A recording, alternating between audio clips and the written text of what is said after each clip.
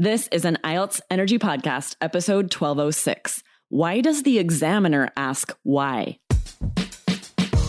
Welcome to the IELTS Energy Podcast from All Ears English, downloaded more than 22 million times with former IELTS examiner Jessica Beck and Aubrey Carter, the IELTS whiz. If you are stuck with a low score, our Insider method will help you get the score you need to unlock your dreams. Get your estimated band score now with our 2-minute quiz. Go to allearsenglish.com/myscore. Today, you'll learn some secrets that examiners never share outside the IELTS exam. And you'll find out how to handle awkward moments in speaking part 1 and part 2 when the examiner has to ask you why.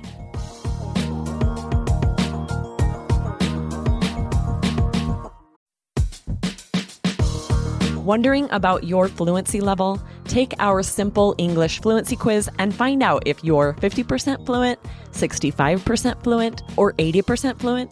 Plus, get ready for an exciting new course release coming up in early June.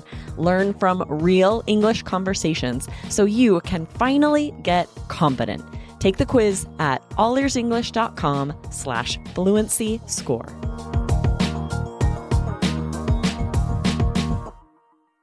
Good morning, Aubrey. What's the weather like out there in Arizona? It's been really muggy lately, like humid, because we're in our monsoon season. So there'll be more rain than usual, which yay. But then it makes it just really uncomfortable. Like you feel like you need a shower all the time because there's so much humidity in the air.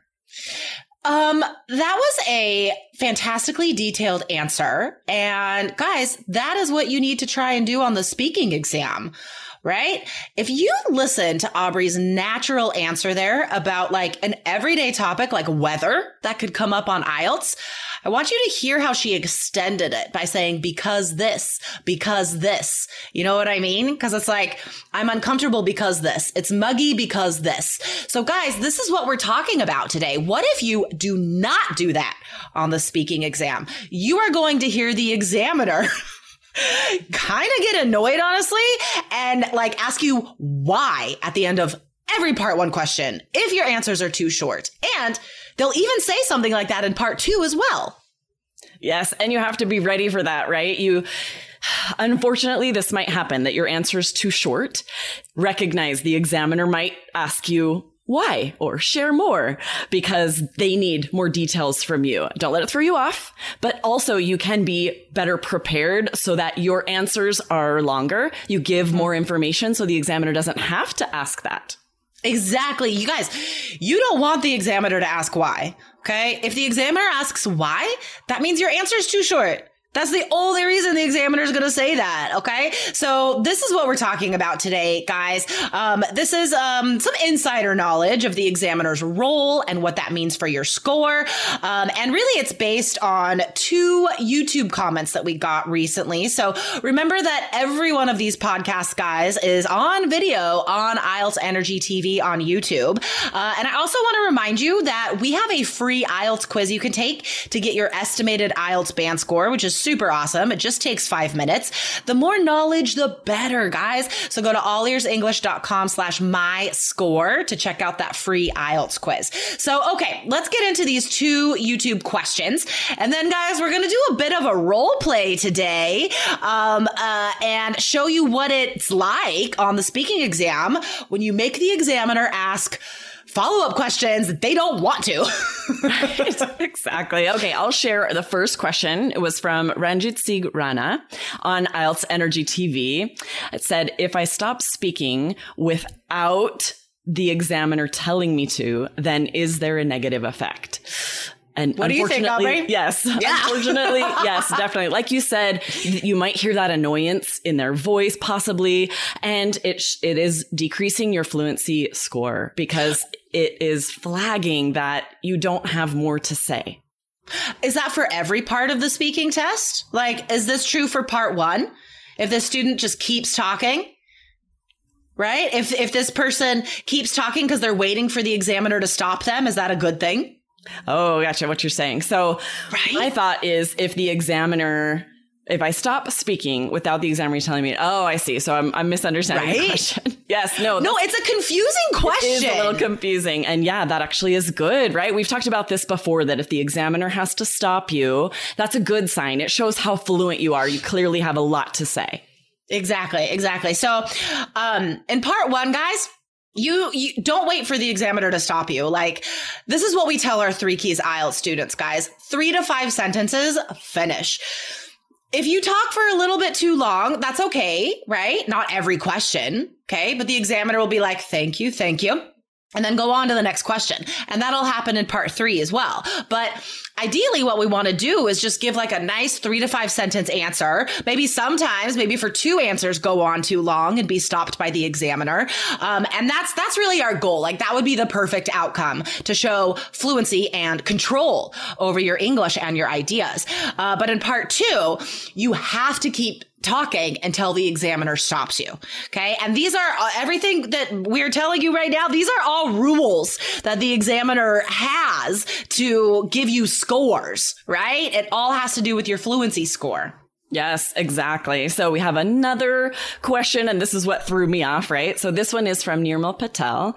Says, I just took IELTS today and I had a pause in part 2, and the examiner asked me to explain more on the topic, and then I spoke a little more. But apart from this, my part 1 and part 3 was very good. Will I get a band score of 6? This is so tricky. We always have students ask us, what would my band score be? Without hearing your whole exam, unfortunately, we can't tell you what your score would be. But we can tell you, like Jessica was saying, what will decrease your scores. And if the examiner has to tell you to keep speaking, ask you for more, your fluency score is affected. Exactly. I mean, yeah, it's impossible for us to know anything about your score. I mean, grammar, pronunciation, ideas, vocabulary, linking words, we have no idea. And all of those things are part of your score. But as far as the part of fluency, because fluency is based on other things also, like idea repetition, right? Hesitation, repeated filler phrases. So fluency is still made up of a lot of factors. But in this case, the specific example in part 2, you don't speak for long enough, and the examiner will say, because I want you to speak for 2 minutes. So my job is to try and make that happen. So if you stop at like a minute or whatever, even like a minute 40, I still have to try and get you to speak more. Then I have to say, like, can you say anything else about the topic? Which is like so stilted and formal, but that's what the examiner has to say to get you to keep talking. Now, if I have to say that, it's not necessarily a bad thing if you can keep going. You know what I mean? Like, if you are like, oh, and then you keep talking, it might not have any effect. Again, assuming part 1 and part 3 are great. When you need mealtime inspiration, it's worth shopping Kroger, where you'll find over 30,000 mouth-watering choices that excite your inner foodie. And no matter what tasty choice you make, you'll enjoy our everyday low prices, plus extra ways to save, like digital coupons worth over $600 each week. You can also save up to $1 off per gallon at the pump with fuel points. More savings and more inspiring flavors make shopping Kroger worth it every time. Kroger, fresh for everyone. Fuel restrictions apply. Yeah, right, for sure. If you are able to easily continue the topic, add new details, like you said, you can't be just repeating the same thing you said before. But if you can add new information, expand on the story, that's true. There might not be any effect. You're not necessarily punished just because you stopped early. If you can continue, you potentially could still score 7 or higher. Oh, definitely.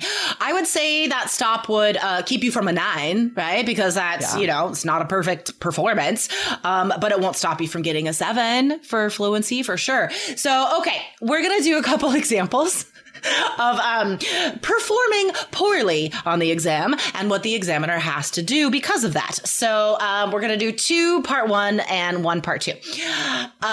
Man, there's a lot of confusing numbers. Okay, Aubrey, can you ask me first? You're going to be the examiner here. Yes, perfect. All right. What do you like about your job? It's flexible. Can you share more about that? So the examiner won't say that in part one. The examiner is only allowed to ask why. So I'm glad you did that, Aubrey, because this is when it gets awkward for the examiner, is when why does not match what you said. That's why I changed it. I'm like, wait, I can't say why. That doesn't make any sense. That's why I'm so glad that happened, because like it is awkward sometimes as an examiner because we're not allowed to go off script. You know, and so like if on that part one question on my examiner booklet, it has a question and then in parentheses, there's a why. I'm only allowed to say that. I can't say anything else. And that could really throw you off too. Yeah. If based on what you said, and then the examiner says why, and you're like, that doesn't make sense. Why doesn't make sense? It completely does. I've done that on the test. And in my mind, I'm like, I'm so sorry to this student because this question doesn't make any sense, but like, I can't do anything about it. So let's try that one more time. Okay, gotcha. All I can say is why. All right, I got it. Okay. What do you like about your job? It's so fun. Why? Because I get to talk to a lot of amazing, motivated adults from around the world, and I get to be creative and utilize not only my life experience, but my expertise from my education. Nice. That was a little easier because you can share why it's fun. Right? Man, it's so tricky if they ask why and it's unrelated to your answer. Let's actually do that. Let's see how I should answer an awkward one like that. So, okay, let's do this again and we'll Give be me awkward. an awkward one. Okay. Okay. How often do you read books in English? How can I answer without why? How often do you read books in English? Books are great. Why? Why are books great, or why do I like books? I'm not sure what you mean by why, but I love reading. I have always loved reading. In fact, every night I still, at 42 years old, I read myself to sleep. Nice. Man, it is so tricky. I hadn't really thought about this before. And I'm really glad we're covering this because I think it could really throw off students. It can throw off the examiner too, to where maybe they're giving you grumpy looks. Like you said, maybe they're saying why annoyed because that's all they can say. And it doesn't make sense. So funny. All right. So I think we're going to go to an example part 2 of what the examiner has to do if you stop talking. So we'll make it short, just like a student might do on the exam, and we'll see what happens here. So okay, I'll be the student again. I want to be the student again, and you'll still be the examiner. Describe a time you had a problem while traveling. I have traveled so much in my life, and I have had a lot of problems because my spatial awareness is horrible and I get lost all the time. Can you share more about that? Oh, yeah, sure. Sorry. Right. It's part 2. I have to speak for 2 minutes. Sorry about that. So I could talk about this one time I was in Venice and I got so lost. And I've actually read since that trip that no accurate map of the city exists. I don't know if that's true, but I did read that and I sort of believe it because the canals are nuts. It is so confusing to walk around there, especially as a foreigner. And I got lost constantly. In fact, the first day I checked into a hotel, I left immediately. I got lost on my way to whatever cathedral. I got lost again on my way back. I could not find my hotel for 3 hours. So anyways, guys, I won't continue that part 2 answer, but you could see how diving into that story would make it easy to fill that 2 minutes. So how did I handle that, Aubrey? And why would that be a good thing to do on the test? Yeah, it was so natural the way you're like, oh, yeah, part 2. I got to speak for 2 minutes, right? It was very much the way a native would react if they had like made a mistake and it were pointed out. You know, you don't want to make it awkward. You don't want a long pause. Like, oh, yeah, no problem. Oh, I could share. And that's such a fun phrase before sharing a story. Like, oh, I could share this. And then you dive right into an example of sometime that this happened. Yeah. Okay. I tried to think about the strategy to go along with that. So that was awesome. Okay, guys. So I hope this episode was really useful for you.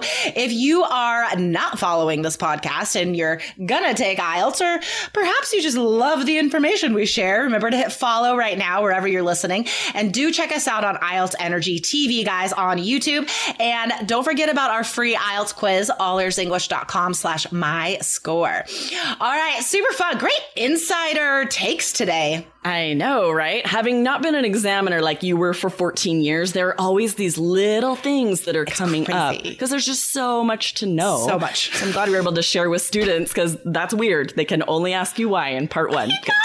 IELTS is weird. That's the final takeaway. Okay. All right, Aubrey. Have a great rest of the week, and I'll see you next Tuesday. You too. See you next week.